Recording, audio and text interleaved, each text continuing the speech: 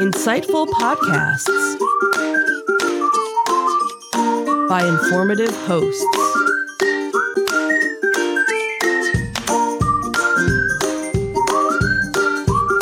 Insights into Things, a podcast network.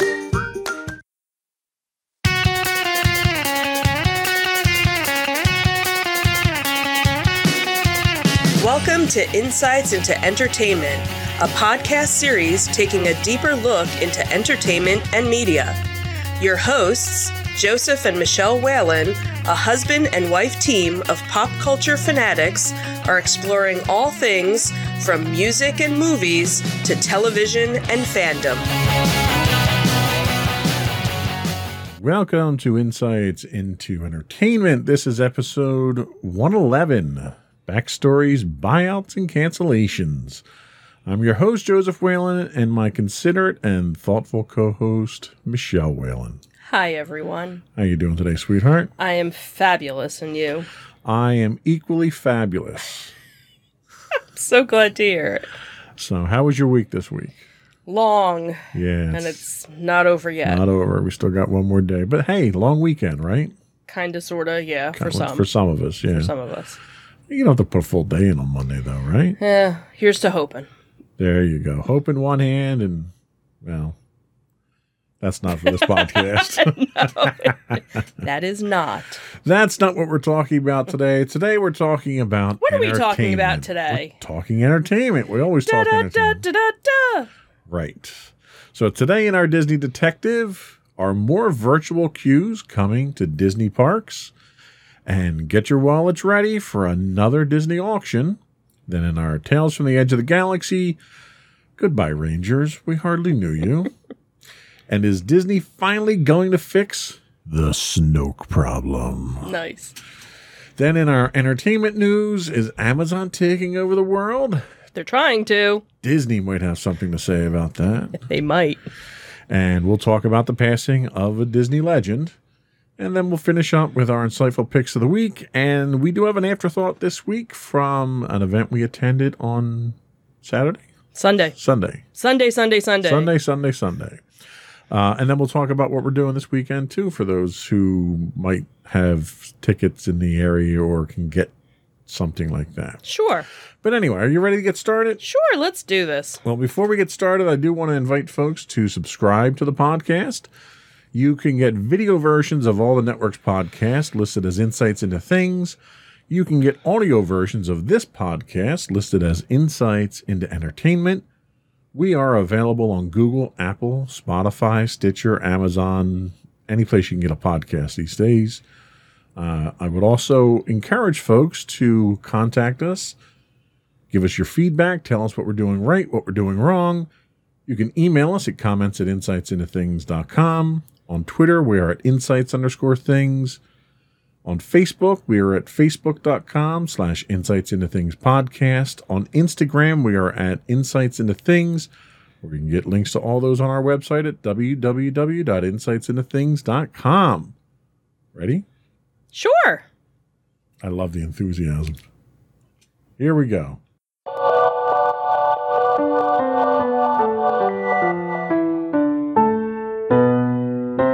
Go for Disney Detective. So it seems that there is a new Disney patent that was just registered not that long ago. And the patent is kind of a glimpse into how the company may be addressing what it sees as operational issues. So the patent application was published in May of 2021, and it addresses something theme park visitors dread: waiting in a standby queue. So what they're calling the dynamic management of virtual queues provides a possible solution.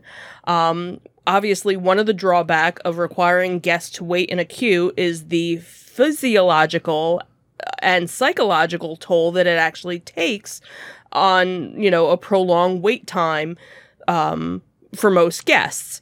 As common experiences will testify, waiting in a line that is, at best tedious, and depending on the length of the wait and the environmental conditions, might also be physically uncomfortable.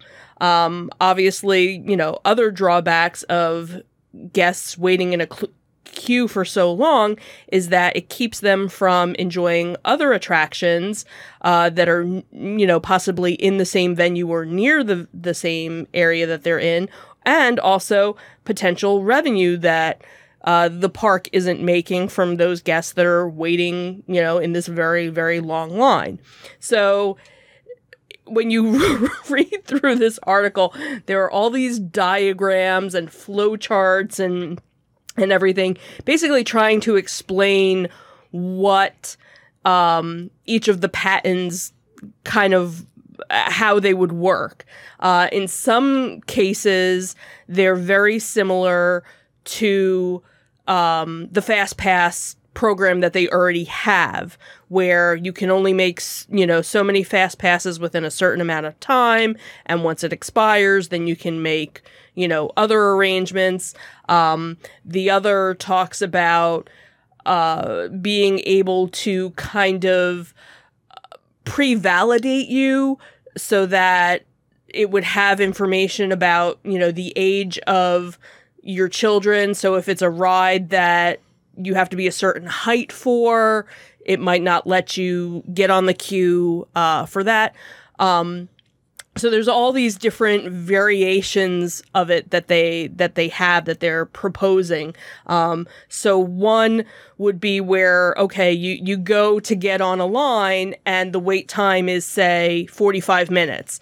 So it puts you in a queue where you're not physically waiting on that line for the 45 minutes. It'll notify you like 10 minutes beforehand that you have to start coming back.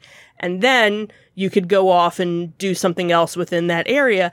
And then the way that the system, from, what I was reading about it, if you go and try and do something else, it knows that you already have a wait time within the next 45 minutes. So that might give you a wait time for an hour and a half, taking into account, it's going to, take you, you have 45 minutes to do the other ride, and then your travel time or what else. So it sounds like it's a little bit more advanced than the Fast Pass system, which, as far as I know, they're not utilizing right now, but they're probably going to be starting it back up because they're opening up capacity in the different parks. Now, the only thing as of right now that they're using the virtual queue for is Rise of the Resistance. But with that, when it first started, you had to physically be in the park by a certain time to try and get the queue. Then they kind of opened it up, and you didn't have to necessarily be in the park, but you had to already have your reservation for that day to get it. But then they were doing like multiple releases of tickets. So they were doing like a 7 a.m., they were doing like a 10 a.m. and like a 2 p.m., so that if you didn't necessarily get the first batch, you had a second. So this doesn't talk about like the time of anything, but it does mention, you would need to have some sort of smartphone device to be able to access it. And again, it's kind of like a melding of the current Fast Pass system and the virtual queue that they already use. But in some cases, it also kind of reminded me of, if you remember when we went to Disneyland and you had the scooter and we went to go to the Haunted Mansion and they didn't have, a handicap entrance. They gave you a handy, or I don't remember what they called it, a guest with disabilities pass or something, and they gave us a specific time to come back. So it kind of sounds like that, where it would be on a bigger scale. It wouldn't just be for certain guests, it would be for every guest. This way, they don't have all these people waiting online. You could go and do other things to, be able to do more during your day. Well, I have to say, as someone who goes to Disney probably more than is healthy, and what somebody are you trying to say? Who hates waiting, it's about freaking time they decided to throw some technology at this. What they did for Rise of the Resistance worked out exceedingly well, I think. Yep. Even though you had to be in the park at the time to do it. But they've been throwing technology at ride queues for quite some time now. And the whole purpose was to keep you occupied in the queue. So in typical Disney fashion, they turned waiting in line into an attraction. Right. And to me, you're still waiting in line. Right. I don't care if there's stuff that I can push and screens that entertain me and whatever. Right. I don't want to have to wait in line if I don't have to. So the concept of this, where we had found out quite some time ago that they were tracking where you were going with your magic bands. Because they were using it for photos on rides and stuff like that. So experimenting with that technology early on to track users in the park seems to be the next logical step to that, where they can manage queues now. So instead of making the queues longer and giving you buttons to push to keep you occupied, let's reduce the size of queues. Let's give you the ability to schedule yourself around these queues, and let's throw technology at it. Let's finally use technology to manage the queues, not manage the guests. Right. And I think this is a brilliant idea. I hope they roll this out. I can't imagine they're going to roll it out on all rides. Right. I could definitely see them opening it up on the e-ticket rides. E-ticket rides, yeah. You know, your big... Your premier rides. Your premier rides, and then you have your lower levels where you have to wait. Okay, so if I'm waiting 10, 15 minutes on a smaller ride, at least I can go do that knowing that my place... The advantage that you have with that is now that you can reserve a place in line through the virtual queues, it will likely lessen the queues at the secondary rides as well, because now you're scheduling yourself around them. Right. So now those secondary queues become your line. Those secondary rides become your queue. Right. You know, that's where you're being entertained, is in these other ones until it's your turn to get on. Right. And I could see them also, you know, once things kind of start opening back up, offering more shows, offering more magical things to do to fill your time, you know, while you're waiting for, we got 10 more minutes. What do we want to do? Oh, let's go get an ice cream, or let's go get And I can see them putting the stage shows on in a manner, you know, based on locations and times tied to those queues. Right. So it allows them to be more organized in how they're having their talent out there in the first place. So I think this is a great idea. I commend them for it. I hope to see how it works in practice, and I think it's going to work out very well. Yeah. I think you're going to find a lot more satisfied guests in your parks now because of this. Oh, absolutely. So what else do we have? So this was a story that had popped up from the ocregister.com, and it seems that there is a Disney collection that is going to be auctioned as the collector is selling his home and moving to the beach. So Disney collector Scott Rummel sold his 4-bedroom home in California that he and his wife Terry had spent the last 23 years transforming into their own happiest place on earth. There are assorted ride vehicles, hand silk-screened attraction posters, and other objects from his 25,000-piece Disneyland and Walt Disney World Magic Kingdom collection, which has infused almost every corner of the 4,500 square foot house. But unfortunately, the house being sold, none of the Disney stuff was being sold with it. The house actually fetched $2.24 million with multiple offers six days after its listing, and actually closed at 12% over the asking price. So again, buyer's market.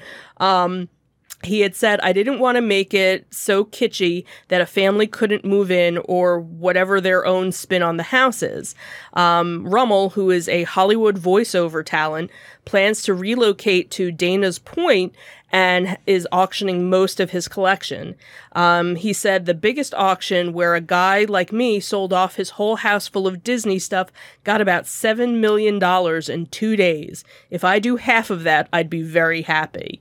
Going to auction is all of his big stuff, including 4 vintage ride vehicles, which include a rocket jet rocket, an Autotopia car, a car from Mr. Toad's Wild Ride from Magic Kingdom with the 2-row seat versus the Disneyland version.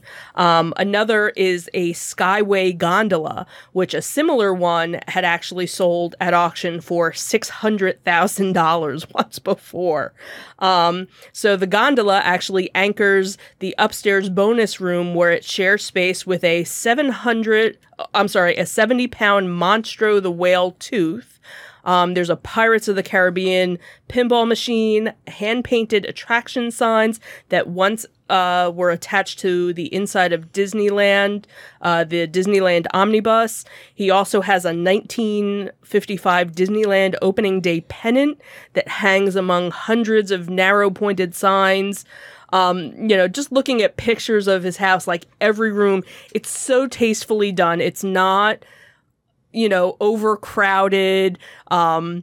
His one bathroom is like tiki room themed.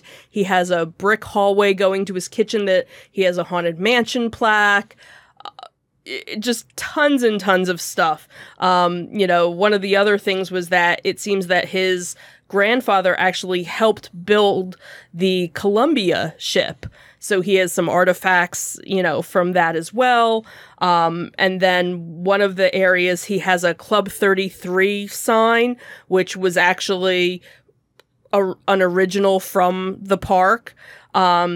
He's spent time at Club 33 as well. So he had said that he had his dad's 75th birthday at Club 33. They had their wedding anniversary, their 33rd wedding anniversary at Club 33, and knew one of the sign makers who actually had one of the original signs because they had swapped some signs out, and the guy kept it, and he knew that he was a collector, so they made a trade for it. So that was one of the things. Unfortunately, that's something that's going with him. So there are things he's actually taking to his house, but a lot of the stuff they are selling. But what's interesting is they're moving, I guess, closer to the beach, and their new home is going to be Caribbean Beach themed from the Caribbean Beach Resort down in Orlando. So very cool. And it was just interesting looking at all of his collectibles, because it's, obviously some very unique stuff. He actually was also the voice of Disneyland during the 90s as well. So obviously he has a connection and got, some good stuff probably, from that as well. So it'll be interesting to see how much, the collection goes for. So what of his Haunted Mansion stuff are you going to bid on? The only thing that he had or that they talked about was just the plaque. He didn't, have anything else, because like the one room is all train themed.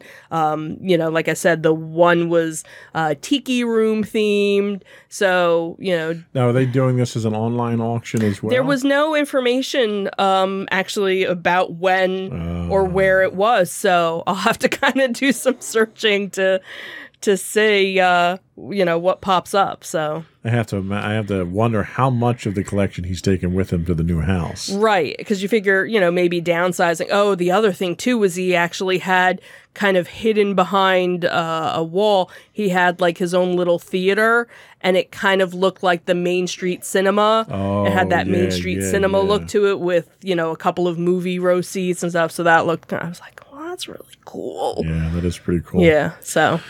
Oh, well. So that's it for our Disney Detective. Mm-hmm. We'll be back in a minute with our Tales from the Edge of the Galaxy.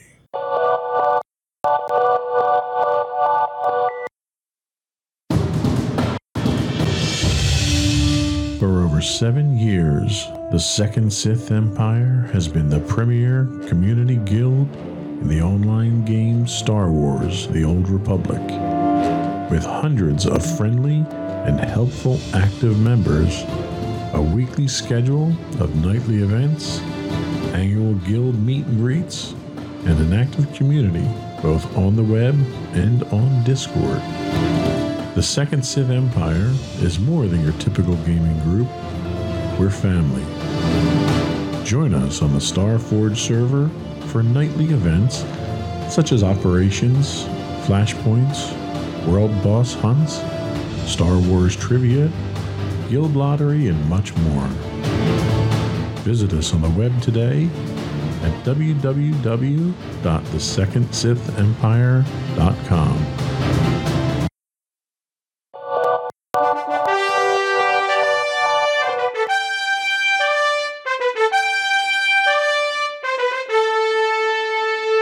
Go for Tales from the Edge of the Galaxy. So it seems that one of the new Star Wars series has already been canceled. Wah, wah, wah, wah. So it seems that Dave Filoni, the man who made Star Wars The Clone Wars immersive enough to qualify as canon, recently was given a raise at Lucasfilms, courtesy of Kathleen Kennedy herself. So a purist in his own right, Filoni was granted the Herculean task of overseeing Kennedy's slate of Star Wars projects, ensuring each project remains connected to a larger, more overarching narrative, and in the process, eventually completed. But one of the shows has already been left behind. Bye-bye. And that seems to be the Mandalorian spin-off, Rangers of the New Republic. So the article kind of goes on to say, is it something that because they were trying to say, oh, well, because he got a raise, he's trying to, not do so much and kind of, handpick the projects that are, the ones that everybody's looking forward to versus, oversaturating. And, the article does go on to talk about how, there's just so much that had been announced that was going to be coming out. More than likely something wasn't going to eventually make the roster. They had all these great ideas, and then once they started moving with them, okay, what's the top ones? What can we kind of put to the bottom? Star Wars Rangers of the New Republic was originally going to be the Cara Dune storyline, and she was going to take the reins as the protagonist of the show. Obviously, with everything that kind of, went on, is it because of, the downfall of everything in her character? Is that why? Did they just maybe not see it going in a different direction? Not really sure. So, basically, it got canceled or it's on hold, depending on, who you're asking. But obviously they have other things that they're working on. You have the Book of Boba Fett, which is the next thing that's going to be streaming. And then obviously the new season of The Mandalorian. The cast is already filming in Los Angeles. And then you have Ahsoka and Obi-Wan, which are in pre-production, and obviously The Bad Batch, which is currently on Disney Plus right now, and Book of Boba Fett is supposed to be coming out in December. So, oh well. Well, and when they get announced all those projects, I kind of, my first reaction was they're flooding it. Mm-hmm. And they're trying to do too much. Right.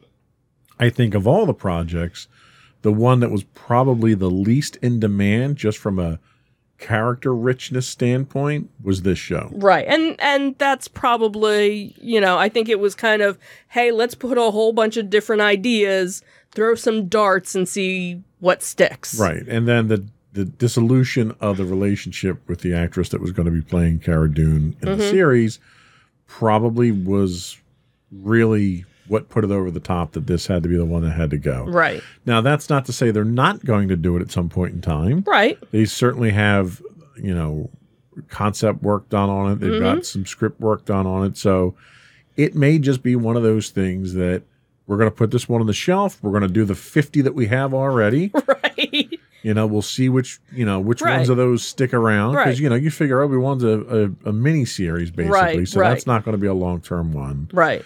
And, we'll see if we've got resources, later on, then there's a demand for it. I think that's the problem, is that they had very ambitious goals with all these projects.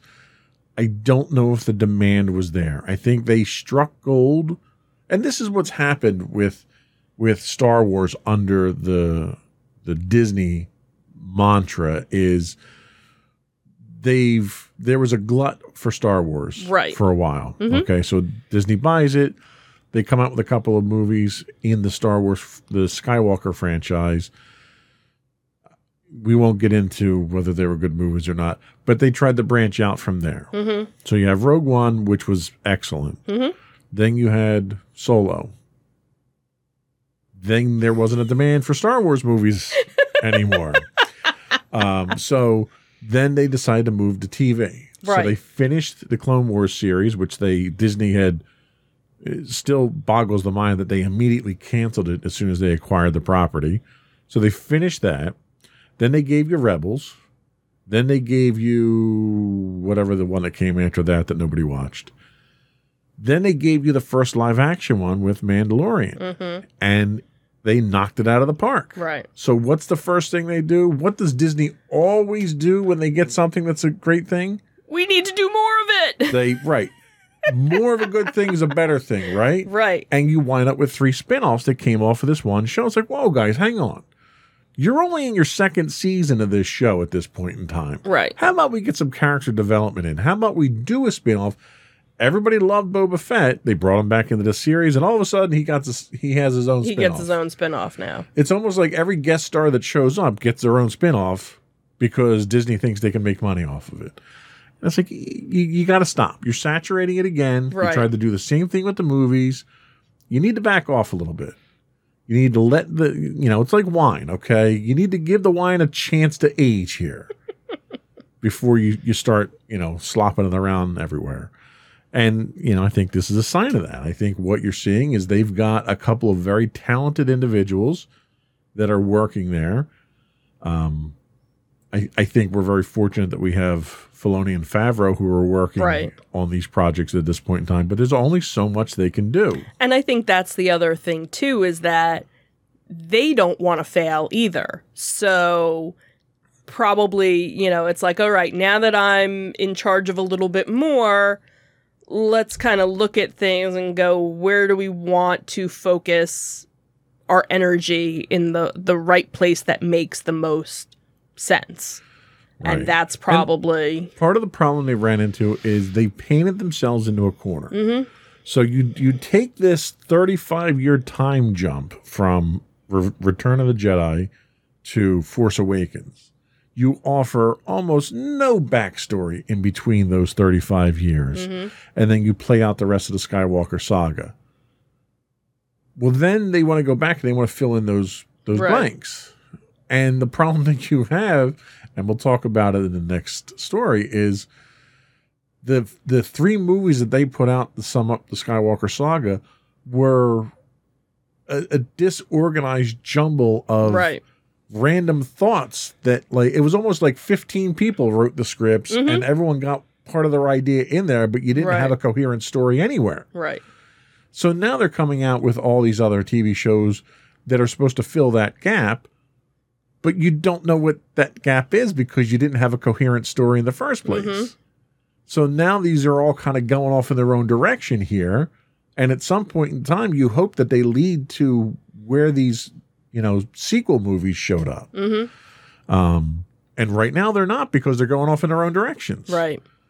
So, Rangers of the New Republic was supposed to kind of take you in that direction, but I don't know if that's necessary given what we're seeing in Mandalorian now and what we're seeing with the other spinoffs with the Book of Boba, with Ahsoka. There's all kinds. What we talked about last week with Mara Jade coming in. And that's the thing, is it might be one of those, aspects that they were going to put into this can be sprinkled among all the others to kind of and that's exactly it, because all aligned the Rangers together. of the New Republic show up in small quantities, in small doses in The Mandalorian. Mm-hmm. Well, they still can show up in all these other shows. Right, because everybody's all linked together. And you probably didn't have enough for an actual series of them. Right. But these can be those things that tie the threads of the other shows together. Or you could even do, if each of these other shows are all within the same timeline, you could even do a Rangers themed show in Absolutely. Book of Boba. You can do a Rangers theme. So like you could almost have like all the same characters show up, and here's them interacting with Boba. Here's with Ahsoka. Here's with the Mandalorian. And kind of have like that tie-in. Yeah, when you spin so many shows off of one show, right? Having an element that can cross between all of those to tie them together makes sense. Mm-hmm.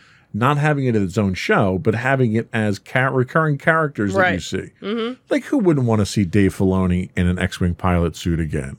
He would love to do that again. That was so awesome. Right. You know, have him go around as one of the Rangers of the Republic and have him show up in all the other shows. Right. Taika Waititi should, absolutely show up. You know, and that would be like your golden opportunity because everybody wants to do cameos. That would be a great way to do cameos in all the shows. Yeah, yeah. Oh, you're a Ranger now, so you get to be in all the shows. Right. You know, that type of thing. So yeah. I don't know. I'm not disappointed at this. I'm kind of glad they're pulling the reins back a little bit, and I think they might be correcting some of the overambitious ideas that they had with this. Yeah, yeah. So, what else do we have? All right, so hopefully this will make sense. So it seems that Dave Filoni is now trying to erase the Star Wars sequels Snoke problem. So the Star Wars sequel trilogy has some plot holes at best. At worst, it completely ruined the Star Wars universe George Lucas spent decades upon decades of his life building. So no matter which Star Wars camp you fall into, we can all agree upon the fact that Supreme Leader Snoke was far from the best villain in the Star Wars franchise had ever seen. So Snoke really didn't serve, much of a purpose in any of these movies. His original story was never really fully explained, and his primary purpose kind of seemed, to basically allow Kylo Ren to ultimately take over as Supreme Leader, as he was basically a placeholder for, Ben Solo without a real story of his own. So it seems that during The Mandalorian Season 2, showrunner Jon Favreau and Dave Filoni had already started explaining Snoke's origin better than the Star Wars sequels ever did when they introduced Dr. Persing and his clone experiments to Moff Gideon. So now Filoni is kind of picking up where he left off in his latest Star Wars animated series, The Bad Batch. Now, I haven't watched any of that. I know you've watched a little bit of it. 2 episodes behind right now. Okay. So I guess they kind of talk about this a little bit more in The Bad Batch with the various clones and, that it starts off with, that there are a bunch of clones that when Palpatine is executing Order 66, they kind of don't understand what's going on. So they kind of go and do their own thing, I guess. They become the Bad Batch.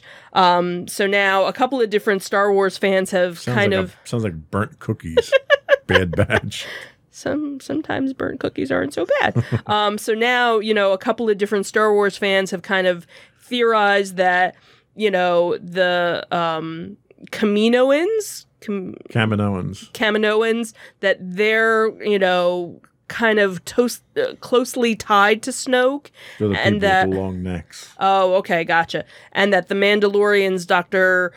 Persing's experiments on Grogu and even Rey were kind of part of that whole thing kind of meshed together. So again, most, and obviously if we, go through and watch more of The Bad Batch, there's probably a little bit more that kind of explains, and kind of tries to fix it, I guess, to better understand, where Snoke came from and how he, came to power and kind of why, other things happened later on in the series. So again, we haven't, you've watched more than I have, but I haven't watched any of it. So again, all these different kind of theories coming in, to kind of, I guess, better answer who this guy was and how he came to power. So one of the things that's probably worth mentioning is that in the expanded universe, the concept of cloning existed. Mm-hmm. And even in the prequels, when we had the clones show up for the Clone Wars, mm-hmm. the understanding is that they could not, the technology at the time could not clone Force users. Right. So they could clone regular people, they could make armies out of them, and so forth. And it wasn't until in the later books, the Thrawn books, as a matter mm-hmm. of fact, where you start to see them experimenting with Force users being cloned. Right. And one of the key ones there was a Jedi that was cloned. His name was Jorah Sabath. And he was cloned successfully, but the cloning process and the way that the Force works, he goes insane. So there was numerous experiments that Palpatine was trying to go through in the expanded universe to generate a clone that he could transfer his essence into. So they allude to this in a few other canon mediums, one being one of the Star Wars games that you can play, and the storyline itself goes along with this operation that Palpatine had planned, so that if he dies, this operation goes into effect, and part of it has to do with them putting these cloning cylinders in hiding.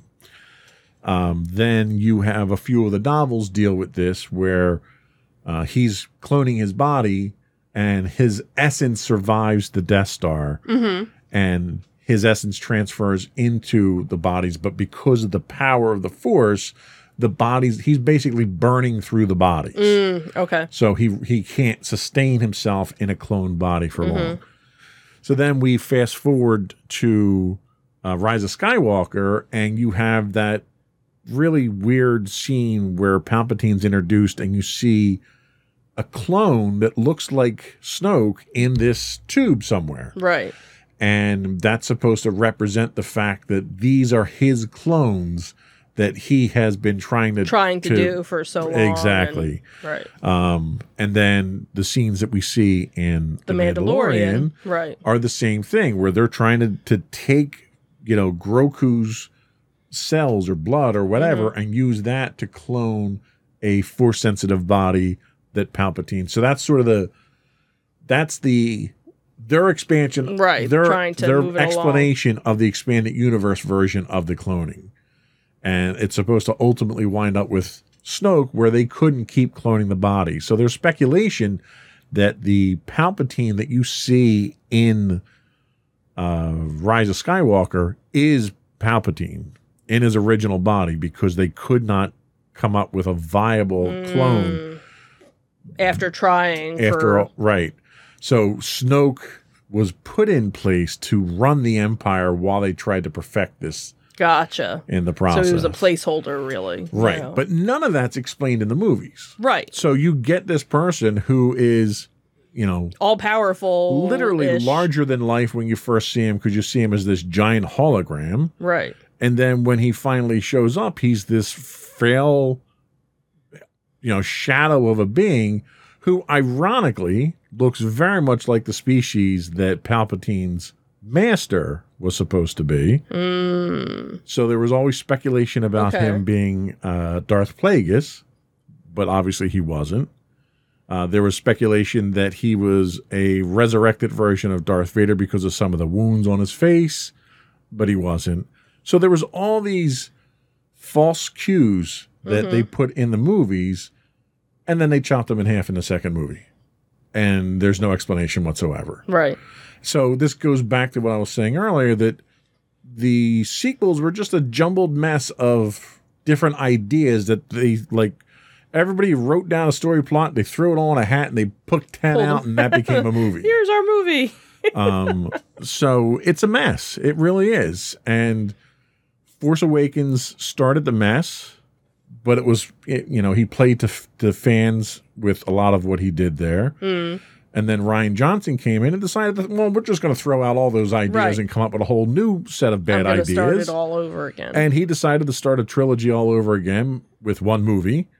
And then Abrams came in and had to and kind said, of "Oh, great! Now I got to clean up this right." mess." So Abrams gets Right. handed this steaming pile of trash and has to sort of pick out the pieces that he can use and try to put some kind of story together. Right. And in the meantime, from Force Awakens to Rise of Skywalker, you don't have a coherent story. Right. And now all these other shows are trying to clean that mess up. And really, you should just throw out the sequels. Just give me what J.J. Abrams did with Star Trek. Okay, give me a time travel alternate universe, and all that happened in an alternate universe. That would be interesting. And then here's the real movies that should have been made. That this is the real universe. Yeah. You know, let Luke wake up. You know, give me a sitcom finale and have Luke wake up and it was all a dream. And really, here's the real movies. So. I don't know. We'll see. It's like they went down the rabbit hole with Force Awakens and they continue to just scratch at a festering wound there and make it worse. And I don't know how you heal it. I really don't without throwing out everything from the last 3 movies. Yeah, that's kind of... And you can't really go back. And they're trying to retcon a lot of this stuff with the TV shows now. And you can't because it's 35 years ago. Right. You know, there's only so much cleanup that you can do to try to explain the steaming mess that you have. Yeah. But, you know, thank God for the Mythbusters who proved you really can shine a turd, though. And that's what Disney's trying to do here. They're trying to shine a turd. Nice. So that was all we had for our... What was that? Tales from the edge of the galaxy. Tales from the edge of my sanity. I like that. That should be a podcast. We'll be right back with our entertainment news of the week.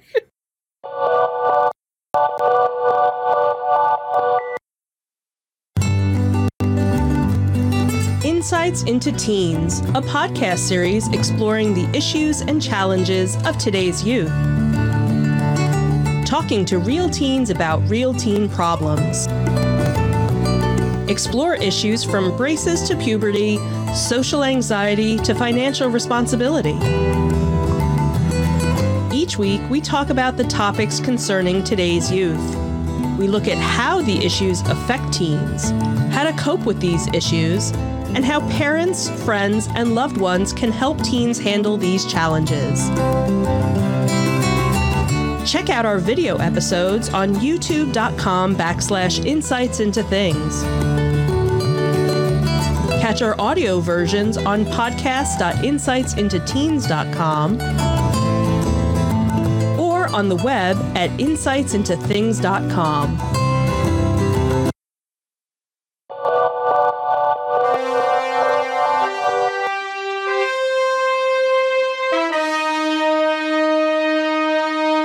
Go for entertainment news. So it seems that MGM has now been sold to Amazon for $8.45 billion. $1 billion. I was waiting for that. So the tech giant will add a big collection of Hollywood classics and potential franchises to its Prime membership mix. In a landmark mega deal, Amazon is acquiring MGM Holdings, whose storied studios boast one of the largest film and TV libraries, in a bid to super turbocharge its Prime membership offerings to customers and potentially get mine intellectual properties of franchises such as James Bond and Rocky. The deal, which is still pending some regulatory approval, is valued at $8.45 billion. Obviously, it's a treasure trove of, a deep catalog. And the senior VP of Prime Video had said, it's a very exciting and provides for so many opportunities for high quality storytelling.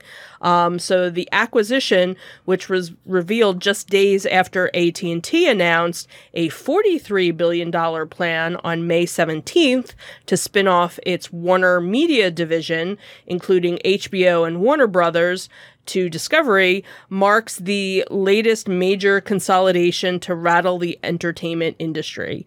So Amazon, who is led by Andy Jassy and Jeff Bezos, they've been, trying to push further into the Hollywood realm of things. So Amazon, which disclosed in April that it's $175 million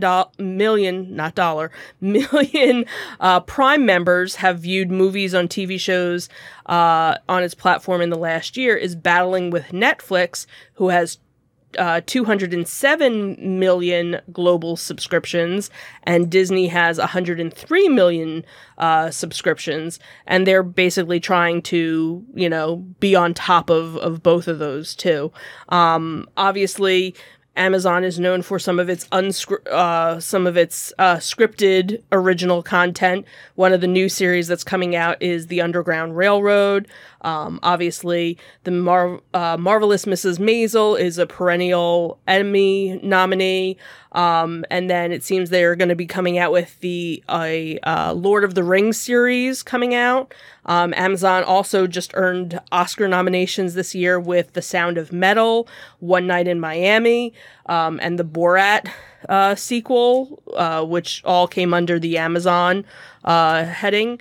And then it also seems that now they're looking to try and get some live NFL rights, including Thursday Night Football, and pulling it from Fox beginning in 2022. So, they're trying to take over the world.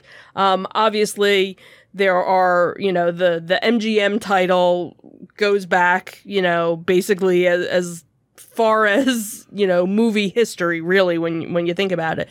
So you have, over 4,000 titles, 17,000 hours of TV programming. So you have Bond movies, you have the Rocky movies, the Hobbit films, then, you also have, the classics like Raging Bull and Moonstruck, Thelma and Louise, Silence of the Lambs. But there's also, MGM also produces a lot of television as well. So you have the MGM TV, which produces Hulu's The Handmaid's Tale, FX Fargo, the History Channel's Viking show, and then, of course, they also do unscripted stuff like The Voice and Shark Tank. So they're all over the place. So this is kind of a big deal, especially for Amazon, because it's going to add, again, so much more content that really hasn't been, anywhere. Because, again, it's all kind of over the place, but has never been in one location. So, it'll be interesting to see how this affects other things, moving forward. This is a pretty bold move for Amazon. Mm-hmm. Sam and I had talked on the last Insights into Tomorrow podcast about modern monopolies, mm-hmm. and how Amazon really is in the crosshairs of the Justice Department right now and the federal government for how much control they have over so many different industries. Mm-hmm. And to orchestrate a deal like this and expect it to pass muster with the government, I think is very bold. Mm. This is huge. They already control a huge portion of the entertainment industry as it is. Mm-hmm. This is a huge leap towards that monopolistic standing there. But I think it's also a sign of the times of the consolidation that we're seeing through various companies that are taking over the entire entertainment industry. Mm-hmm. Disney being, probably chief among those. Right. You've got Disney, you've got Netflix, you've got Amazon, Google to a lesser extent with some of their streaming stuff. But the problem that you're running into is you've got all these big major multi-billion-dollar companies that are gobbling up everything, mm-hmm. and you're going to have three choices. We're going to be back to three networks again like we were 30 years ago. Right. I don't know if that's good for the market. I don't know if that's good for the consumer. Well, I don't know, because now every time you turn on, it's hey, this show is coming and it's now moving to Paramount Plus. Right. Or, Everyone's got their own hey, streaming this one, platform. and it's Discovery Plus, and it's, like nothing's on regular TV anymore, or they'll do the first season on regular TV and then everything else moves to a premium channel. So if you want to watch it now, you have to. And the streaming model works because it's not dependent on advertising, obviously. And that's the model that's driven the entertainment industry for, almost 100 years now, was advertising. And with advertising, even with Nielsen ratings, when Nielsen would put, technology in people's houses to see what they were watching, or they would send their surveys out, you would base your advertising revenue on what that information was. And at best, it was an educated guess. With streaming, you don't have that problem. Right, because you know who your customer is, you know what they're buying, you know where they live, you know what their ethnicity is, you know so much about your customer now with streaming that the streaming model works. Not only are they paying a subscription, but these subscriptions that you're paying for aren't all ad-free. Right. You're seeing different tiers in your subscriptions now. So for Hulu, for $5 a month, you get it with ads. For $30 a month, you get it without ads. So it's like they're still making money off of you, but they're making money with such targeted advertising that it makes sense. That's not where my concern is. My concern is all these networks that are streaming now are going to be owned by 3 big companies. And when they're owned by 3 big companies, the cost to subscribe to these things is going to be astronomical. As soon as they own all the content and there's no other content, no other independent content out there to go after, then they can jack the rates up. That's how monopolies work. Right. And you're going to find that Amazon and Disney and all the big players in it are going to collude to own the market, to set their own rates. They may not be doing it now. It may be competition now, which it is. But this is how big industry has worked traditionally for 200 years in this country. Is you have all these independents or all these individuals that get gobbled up into consortiums. Those consortiums become mega, billion-dollar companies, and a few companies own everything. And once that happens, then they can fix prices. And whenever that happens, the consumers lose out on it. And this is another sign of that happening. So, good for Amazon. I'm a Prime subscriber, so I'm going to get to take advantage of all this stuff. But I guarantee you that if they're paying billions of dollars for this deal, your Amazon Prime subscription is going to go up significantly in the next few years. Yeah. So, we'll see. We'll see. What else did we have? So we had, a little bit of sad news that happened the other day. So it seems that Samuel E. Wright, who was the voice of The Little Mermaid Sebastian the Crab, and also Broadway's Mufasa, passed away at 74. The news was actually posted on the Facebook page of the town of Montgomery, New York. They had said, Sam was an inspiration to all of us, and his family established the Hudson Valley Conservatory. Sam and his family have impacted countless Hudson Valley youth, always inspiring them to reach higher and dig deeper to become the best version of themselves. On top of his passion for the arts and his love of his family, Sam was most known for walking into a room and simply providing pure joy to those who interacted with him. He loved to entertain, he loved to make people smile, and he laughed, and he loved to love. Obviously, the majority of people know him as the voice of the Jamaican crab who served as King Triton's advisor and sings one of the most beloved songs in Disney canon. But he also was an accomplished Broadway actor, beginning in the original 1971 production of Jesus Christ Superstar. In 1974, he actually replaced Ben Vereen as the lead in Pippin.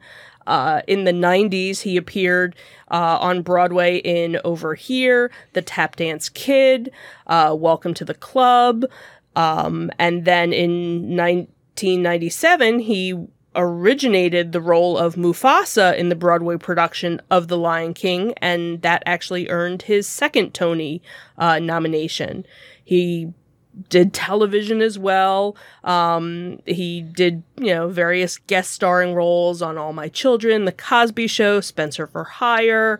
And in 1988, he actually played jazz great Dizzy Gillespie in Clint Eastwood's Charlie Parker biopic Bird.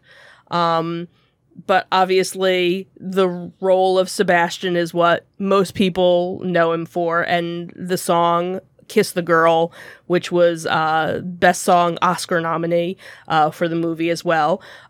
He did other things with Disney as Sebastian. There was the Sebastian's Caribbean Jamboree, Disney's The Little Mermaid 2, House of Mouse, and in 2008, he reprised the role of Sebastian as in The Little Mermaid, Ariel's Beginnings. He had also done voice-over work in the computer-animated movie Dinosaur. He is survived by his wife and his 3 children. Sad news. Our sympathies go out to the family and friends, but quite a distinguished career. Mm-hmm. And he will live on, obviously, as most Disney characters do. And nothing like Disney to make you immortal, right? Absolutely.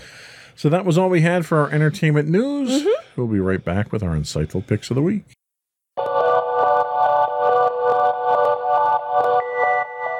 Go for your insightful pick. So my insightful pick is a comedy that is actually on the Peacock network. So again, talking about all those obscure streaming channels, and the name of the show is called Girls 5 Eva.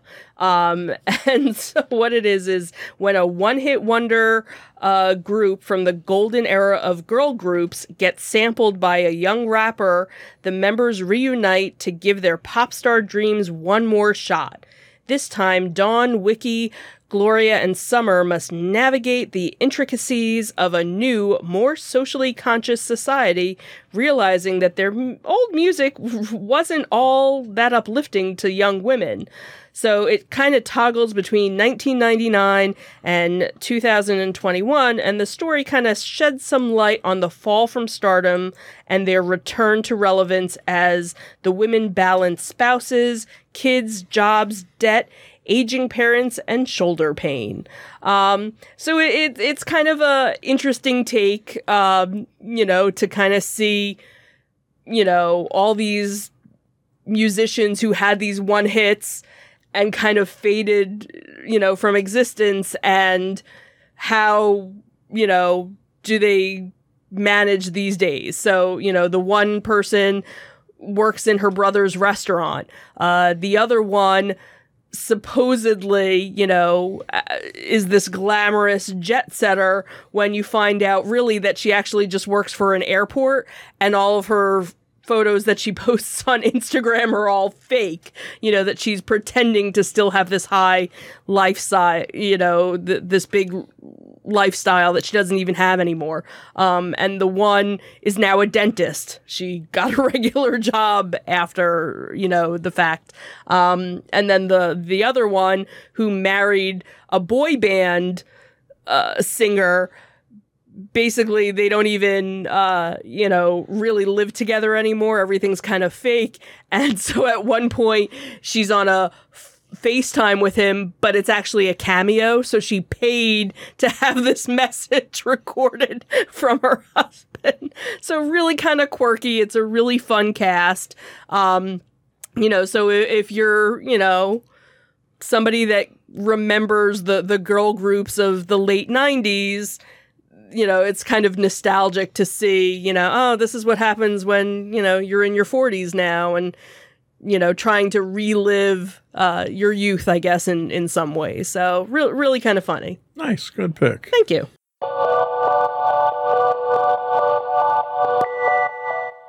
So my pick this week, much like last week, I'm digging into the archives here. This time it's digging deep with Hulu. And I pulled out Star Trek Enterprise. So this was a series that originally aired for 4 seasons from 2001 to 2005. It was the last Star Trek series in what's considered the Next Generation era that included Star Trek The Next Generation, Deep Space Nine, Voyager, and the Star Trek motion pictures with the Next Generation cast.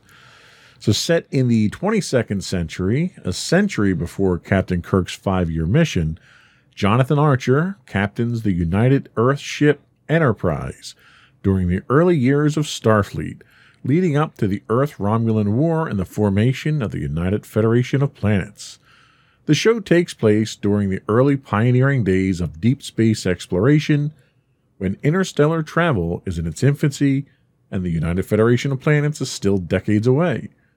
Captain Jonathan Archer is the prototype for a Starfleet captain to come. He's bold, intensely curious, and eager to venture where no man has gone before. Unlike the seasoned, sometimes unflappable officers of the 24th century, the crew of Enterprise exhibits a sense of wonder and excitement, as well as a little trepidation about the strange things they'll encounter. With their star charts mostly empty, they'll have to prove they're ready for life among the stars. This was a bold attempt to transition from the post-apocalyptic world seen in the movie Star Trek First Contact to the technologically and socially advanced world from the original 1960s version of the show onward. At times, the show struggles to present itself as technologically inferior to what we saw in the other franchises.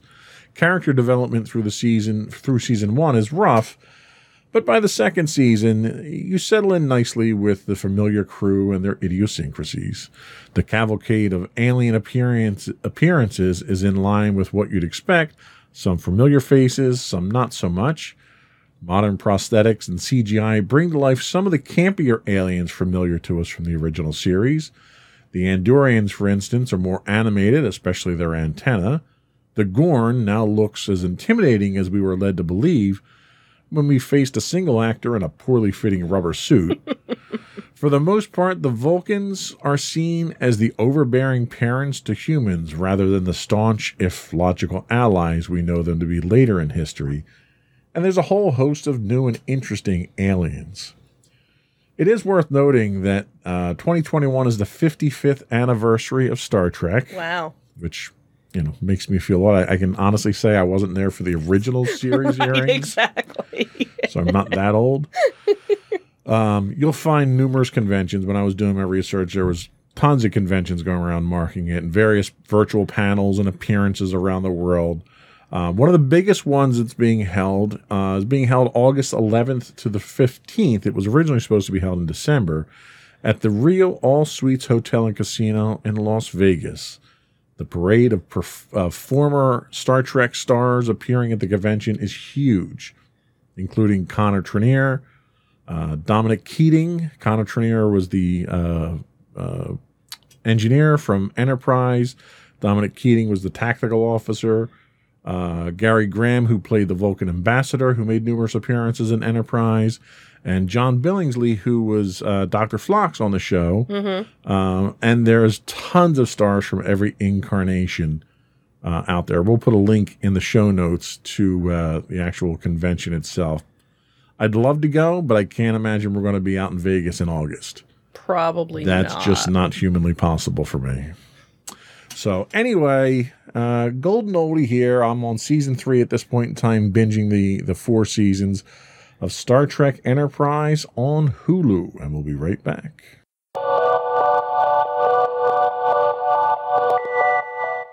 So that was it for the show today. But before we go, we did have an event that we went to this weekend. Yes, why don't you we did. Tell the audience about that. So one of the events that we kind of look forward to during convention season is Monster Mania.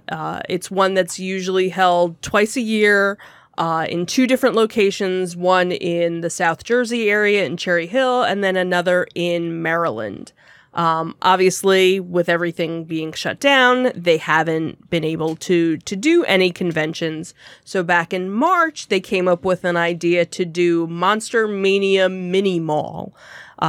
Basically, this was going to be an outside event where they would be able to actually have more vendors than they normally would be able to hold in at least Cherry Hill. I don't know what the Maryland location we've never been to that We've one. never been to that one, so I don't know if it's a bigger or smaller or whatnot. So they were going to be able to offer more. The other thing too is they were going to have celebrities as well. That's usually one of the big draws of most of the conventions as well. It was going to be cheaper as well because it wasn't going to be a full blown convention like they normally do. It was held at the convention Greater Philadelphia Greater Expo Philadelphia Expo Center in Oaks, which we've been to many times, and they actually have an outside area that's fenced off. We had never been to anything that was like that. So you had to go through one gate. They scanned your tickets. You had to purchase your tickets in advance. They weren't doing anything at the door. It was just 2 days. Where normally Monster Mania is Friday, Saturday, and Sunday. Again, more vendor-centric, than anything else. But again, most of these vendors haven't been able to sell their stuff to the public, in any sort of event. So this was great for them to have an opportunity. They had a couple of different food trucks. They had music playing. Everything, for the most part, was very well spread out. The only issue was that it was hot. Painfully, 94 degrees.